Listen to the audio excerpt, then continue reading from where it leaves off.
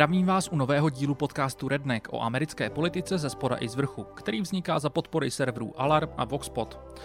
Dneska bych se chtěl zastavit především nad výsledky některých zatím proběhlých primárek v rámci letošních voleb do amerického kongresu. Zatím jich proběhlo relativně málo a jako nejvýraznější se ukázaly být ty v New Yorku, které budou dominovat dnešnímu dílu.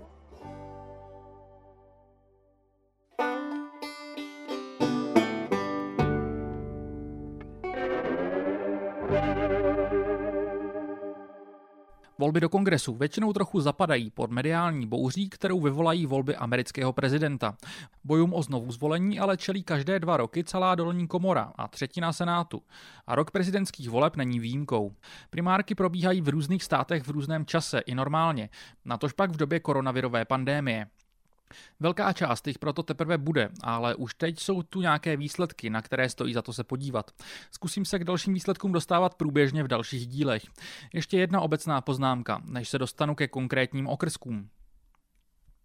Ve většině států fungují primárky tak, že se nejprve utkají kandidáti v rámci svých stran. Vítězové těchto stranických primárek pak proti sobě stojí ve všeobecných volbách. Některé státy ale mají trošku jiný systém, kterému se přezdívá jungle primaries. V detailech se mohou lišit, ale většina z těchto primárek v jádru připomíná dvoukolový volební systém. V prvním kole se utkají kandidáti všech stran, do druhého většinou projde dvojice těch, kteří v prvním kole nazbírali nejvíce hlasů. To znamená, že to klidně mohou být spolustraníci. Nejslavněji je tento systém používán například v Kalifornii a Louisianě. Vlastně teď z hlavy nevím, jestli se k nějakým takovým primárkám dnes dostaneme, ale rozhodně se hodí o tomto rozdílu do budoucna vědět. A teď už hurá do jednotlivých okrsků.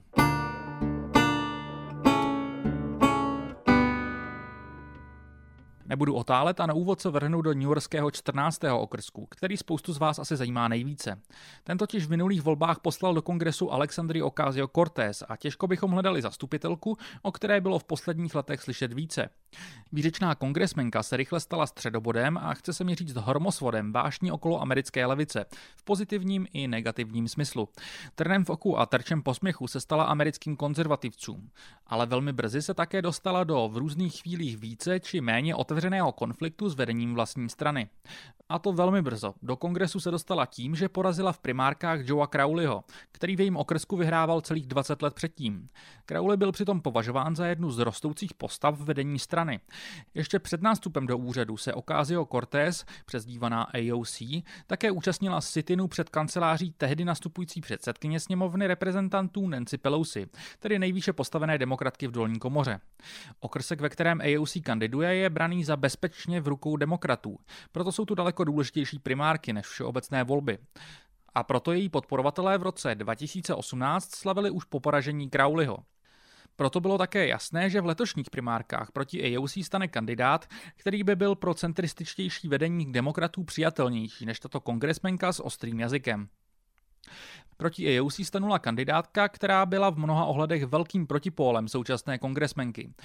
Michelle Caruso Cabrera v minulosti pracovala pro biznisovou stanici CNBC a tomu odpovídá jak její profil, tak podporovatelé. Caruso Cabrera byla ještě donedávna registrovanou republikánkou. V primárkách jí podpořila americká obchodní komora, v minulosti volala po zrušení stávajících programů Medicare a Social Security. Nebudu vás dlouho napínat. Přes velkou finanční podporu se jí podařilo umístit jako druhá s pouhými necelými 20%, tedy o více než 50% bodů méně, než kolik dostala AOC. Ve všeobecných volbách se proti AOC za republikány postaví bývalý policista John Cummings. Šanci mu v předpovědích nedává absolutně nikdo a není divu. V 14. newyorském okrsku naposledy vyhrál republikán, tedy republikánka, na začátku 90. let.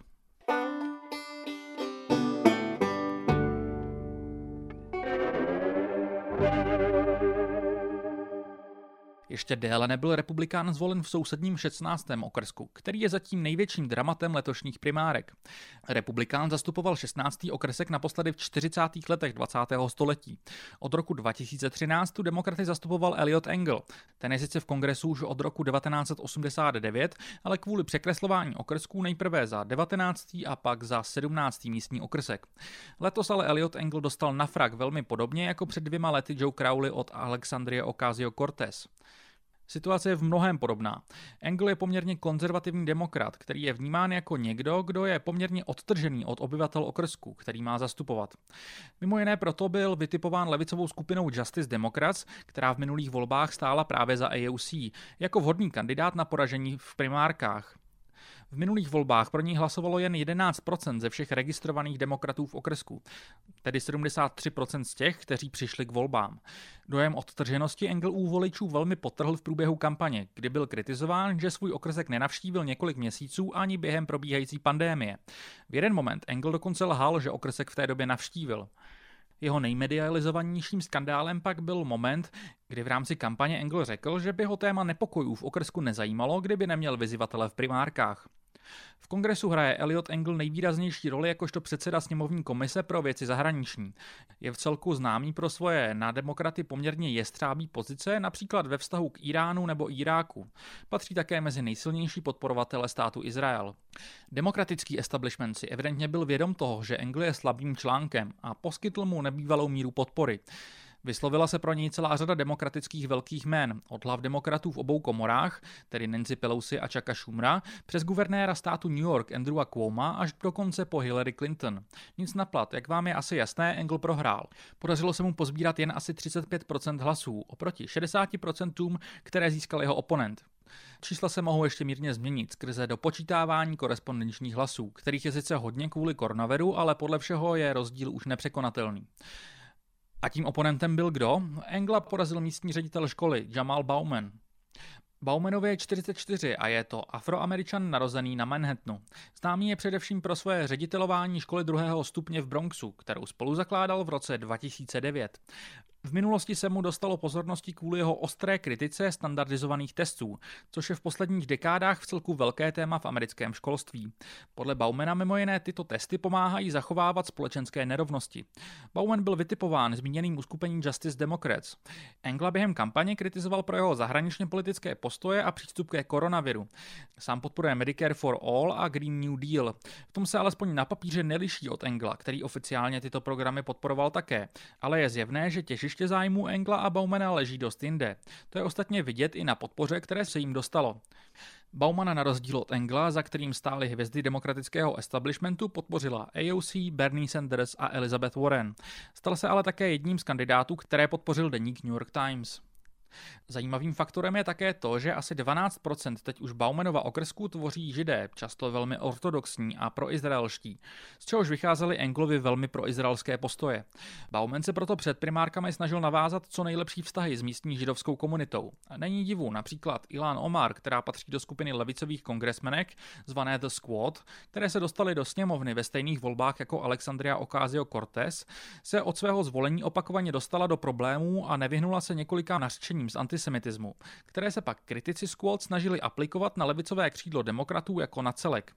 Bowman je v tomto ohledu méně radikální, nebo chcete-li opatrnější. Vyjadřuje podporu pro dvoustátní řešení izraelsko-palestinského konfliktu a nepřipojil se k hnutí BDS, volající po bojkotu Izraele, byť slíbil hájit práva podporovatelů tohoto hnutí především na svobodu projevu. Bowman vyhledal před oznámením kandidatury konzultaci u Rachel McCulloch z levicové organizace Jews for Racial and Economic Justice. Ta dokonce nechala vypracovat jakousi slahovou práci na základě brožury o antisemitismu, kterou dala dohromady její organizace. Velmi s ním hnula naše analýza kolektivního traumatu a způsobů, jakými trauma dodnes formuje židovské komunity a židovskou politiku. Jak tady doma v New Yorku, tak v Izraeli, Palestině a jinde. Velmi mě to utvrdilo v tom, že je vzácným kandidátem, říká McCulloch. Odlehčeně na závěr, moje sympatie si Bowman získal především tím, že na veřejnosti nosí roušku s logem rapového Wu-Tang Clanu.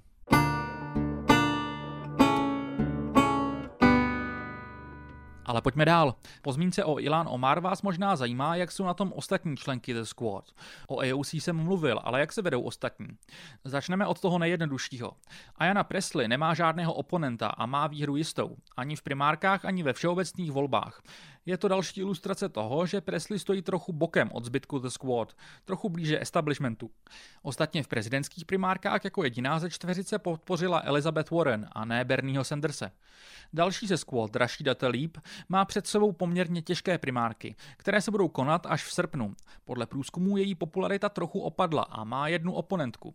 Brenda Jones krátce zastávala pozici náhradní kongresmenky poté, co předchozí zdejší zastupitel John Conyers odstoupil po sexuálním skandálu. V primárkách jí následně porazila právě Tlaib, ale pouze o několik stovek hlasů. Z průzkumu, co jsem viděl, sice Tlaib vede o nějaká ta procenta, pozici ale nemá zdaleka tak silnou.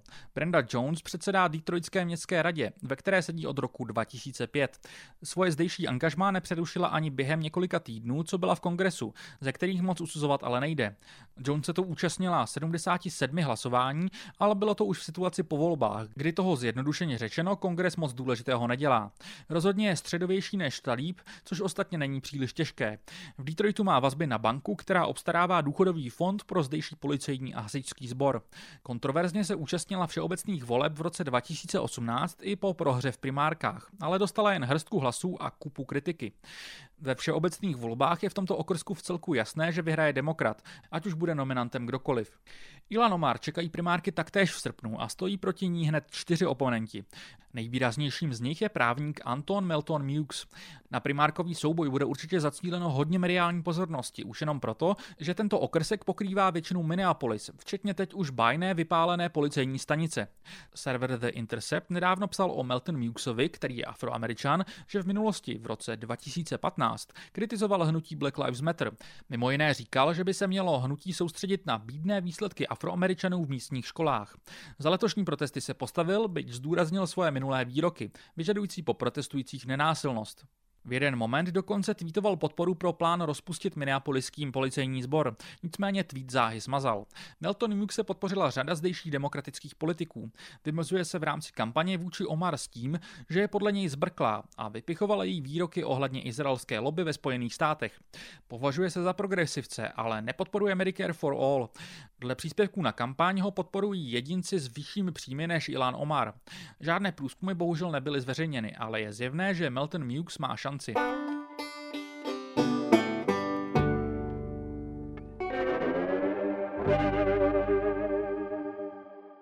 Pojďme ale na chvíli zpátky do New Yorku, k už proběhlým primárkám. Ostatně z těch míst, kde se už volilo, se toho nejvíc semlelo právě tady. Nejvýraznější je dvojice vítězů z 15. a 17. okrsku. Primárky v obou okrscích se obešly bez úřadujícího zastupitele, respektive zastupitelky. Oba už totiž před časem oznámili svůj záměr znovu nekandidovat. Oba muži, kteří tu vyhráli, jsou Afroameričané a homosexuálové. V 17. okrsku vyhrál s necelou půlkou hlasů aktivista Mondaire Jones. Porazil mimo jiné jednoho federálního prokurátora a dědice farmaceutické společnosti Adama Schleifera, který do voleb vrazil $4 miliony z vlastní kapsy, dále s republikány spolupracujícího státního senátora Davida Carlucciho a Evelyn Farkas, která v době Obamovy administrativy pracovala na ministerstvu obrany na poměrně vysokém postu a zabývala se mimo jiné Ruskem. Jonesovi je teprve 32, podporuje Medicare for All i Green New Deal. Narodil se v tomto okrsku a vychovávala ho chudá svobodná matka. Nicméně má za sebou Stanford i Harvard. Za Obamy krátce dělal pro ministerstvo spravedlnosti. Vysloužil si podporu New York Times, Sanderse, Warren a většiny The Squad. Ve všeobecných volbách by Jones neměl mít proti republikánům potíže. Ve zmíněném 15. okrsku vyhrál Richie Torres a příběh zdejších primárek je maličko komplikovanější. V posledních týdnech před volbami se mnozí obávali nárůstu zdejšího konzervativního sedmdesátníka Rubena Diaze, kterého například magazín American Prospect označil za halasného homofoba. O demokratickou kandidaturu se to ucházelo přes 10 lidí a levice v čele se Sandersem a AOC tu podporovala jiného kandidáta než Torrese. Tou byla Samilis Lopez. Torres je v současnosti newyorský radní a po nepokojích před měsícem se výrazně pustil do starosty Billa de Blasia kvůli policejním excesům během nejdivočejšího víkendu v ulicích. Zleva ale byl několikrát kritizován za to, že hlasoval proti jedné policejní reformě. Přiznávám se, že podrobnosti tohoto hlasování neznám a vím, že jinak po policejní reformě volá. Nedávno po boku právě Jonese na MSNBC, kde Torres například řekl: "Myslím si, že musíme změnit svoje představy o tom, že volání policie je řešení každého problému." V newyorské radě se zaměřoval především na to, aby se město lépe staralo o městské byty, které jsou v New Yorku v zoufalém stavu.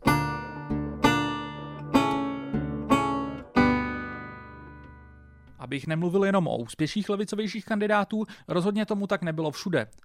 V newyorském 9. okrsku se místní zastupitelku pokoušeli sestřelit především zprava radní Chaim Deutsch a zleva aktivista Adam Bunkedeko, který je v celku ekvivalentním levicovým kandidátem těch už zmíněných, i když bez takového množství endorsementů. A už v minulých volbách místní zastupitelku Yvette Clarke málem porazil.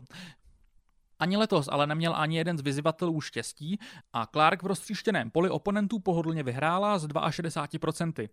V 12. okrsku podle všeho prohrál Suraj Patel, který se podobně jako Bunkedeko v 9.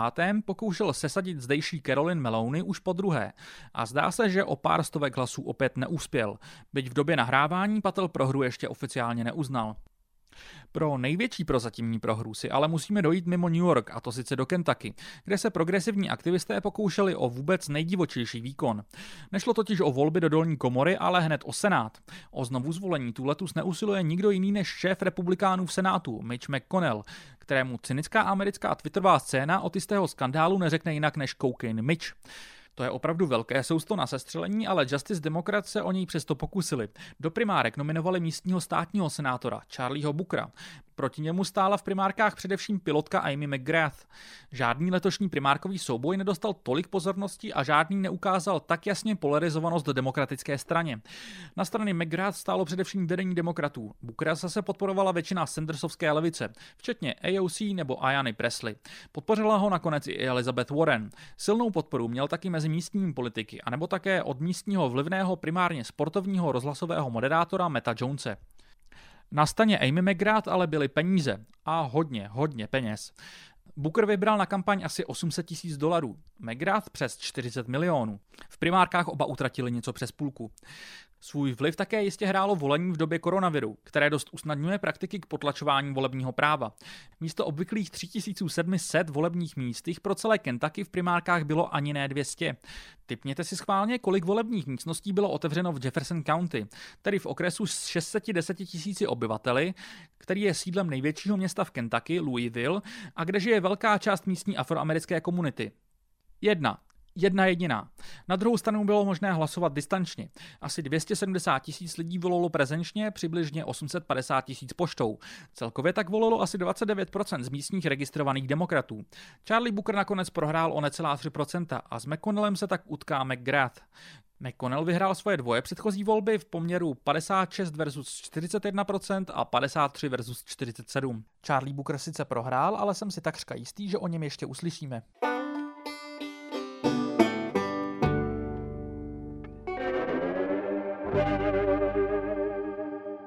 Na chviličku bych se zastavil i u republikánských primárek. Největším překvapením je asi prohra Steva Kinga, kongresmena z 4. Iowského okrsku, který má za sebou 9 volebních období. King je mezi republikány jasně v Trumpově táboře. Některé jeho výroky byly ale i na republikány příliš extrémní, jako například když se v loni stěžoval na to, že mají slovní spojení jako white nationalism a white supremacy negativní konotace, nebo když se z nějakého nepochopitelného důvodu rozhodl prohlásit, že kdybyste z historie vymazali děti narozené v důsledku znásilnění nebo incestu, moc lidí by na světě nezbylo. King byl v primárkách poražen iowským státním senátorem Randym Feenstrou o necelých 10%. Bylo by možná hezké si myslet, že byl ve volbách potrestán za svoje nehorázné výroky a postoje, ale tak to úplně není. Feenstra je podle všeho ještě větší podporovatel Donalda Trumpa než King. V rámci kampaně na Kinga útočil především tak, že ho označoval za neefektivního spojence současného prezidenta. Ve 4. iowském okrsku naposledy vyhrál demokrat v 90. letech a Feenstra má pravděpodobně ještě větší šance na zvolení, než měl King.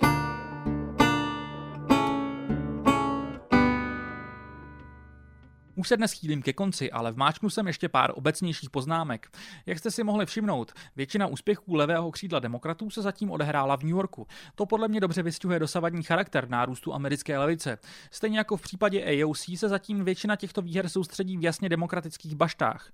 To neznamená, že nemají svůj význam a že v budoucích týdnech nepřibydou nějaké vnitrozemní výhry. Nedělal bych z toho velkou vědu. Posun doleva prostě opatrně pokračuje. Vlna započatá před 2 lety neumřela, ale stále je to zatím spíše vlna. Bionka. V letošním kole voleb určitě pomohlo stanovisko organizace Democratic Congressional Campaign Committee, která po zkušenosti z voleb v roce 2018 vytvořila blacklist organizací a jednotlivců, kteří pomáhali v primárkách levicovým kandidátům snažícím se sestřelit establishmentové kandidáty demokratů. To paradoxně donutilo tyto vedoucí kampaně vybrat si strany a pomohlo vytvořit ekosystém organizací, které pomáhají primárně těmto progresivním kandidátům. Ať už si o tom, co tito kandidáti a zastupitelé říkají, vymyslíte cokoliv, já osobně si myslím, že rozhodně není na škodu, že v americkém kongresu zaznívá pestřejší paleta názorů. Druhá věc je ale samozřejmě reálná moc, kterou tato frakce má, a to je podle mě v tuto chvíli naprosto mizivá. Dobře to podle mě ilustroval boj, respektive jeho relativní absence, o CARES Act, tedy legislativní ekonomické reakce na pandemii koronaviru, kterou jsem tu probíral v několika dílech. Další poznámku mám k republikánským primárkám obecně. Ty často přitahují menší pozornost než ty demokratické. Na x místech ale probíhá podobný posun doprava jako u demokratů doleva. Je tu ale jedno specifikum, které jde ilustrovat na primárkách v kolorádském 3. okrsku. Tady republikánský kongresmen Scott Tipton prohrál proti místní aktivistce Lauren Boebert o přibližně 9%. Vcelku žinantní je přitom to, že Boebert v minulosti aktivně koketovala s podporou konspirační teorie QAnon, kterou možná znáte a nebudu ji tady podrobně rozebírat, ale v kostce se zabývá hlavně údajným chystaným pučem proti Donaldu Trumpovi, který má být orchestrovaný Obamou, Clintony a Sorosem. Často jsou na to napojeny další konspirace o sexuálním zneužívání dětí půlkou Hollywoodu a demokratických politiků. Boebert přitom není zdaleka jediná. Alex Kaplan z organizace Media Matters napočítal celkově 59 politiků, kteří kandidují v letošních primárkách a kteří tuto konspirační teorii v nějakým způsobem podporují. 9 z nich už primárkami prošlo. Nevím, co k tomu moc říct, než to, co jsem říkal před chvílí. V kongresu bude asi od příštího roku zaznívat opravdu pestrá škála názorů.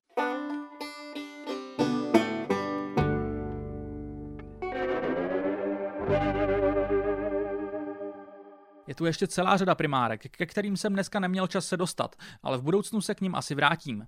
V Illinois vyhrála levicová Mary Newman, v New Yorku byla další neestablishmentovou výhrou Dana Balter.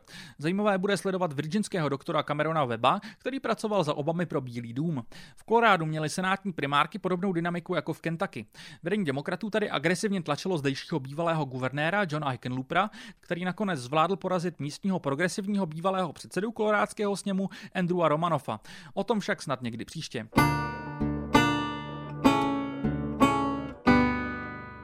Úplně na závěr bych se v rychlosti rád vrátil k minulému dílu a opravě, kterou mi zaslal posluchač Václav Krajňanský. Zbrkle jsem přeložil kousek disentu soudce Samuela Alita jako jen těžko bych si mohl vzpomenout na bezostyšnější zneužití naší pravomoci k výkladu stanov.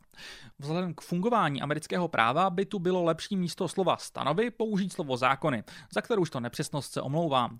A když už jsem u soudce Alita, v posledních dnech začaly po Washingtonu kolovat drby, že právě Samuel Alito zvažuje odchod do důchodu. Nic toho momentálně není potvrzené a bylo by to ve volebním roce velké drama. Před minulými volbami totiž šéf republikánů v Senátu Mitch McConnell odmítl jmenovat soudce Merricka Garlanda, nominovaného Barackem Obamou, s tvrzením, že je lepší počkat na vůli amerického lidu v prezidentských volbách. Je velkou otázkou, jestli by se McConnell udržel i tentokrát. Já bych ovšem asi zatím těmto drbům nepřikládal velkou váhu.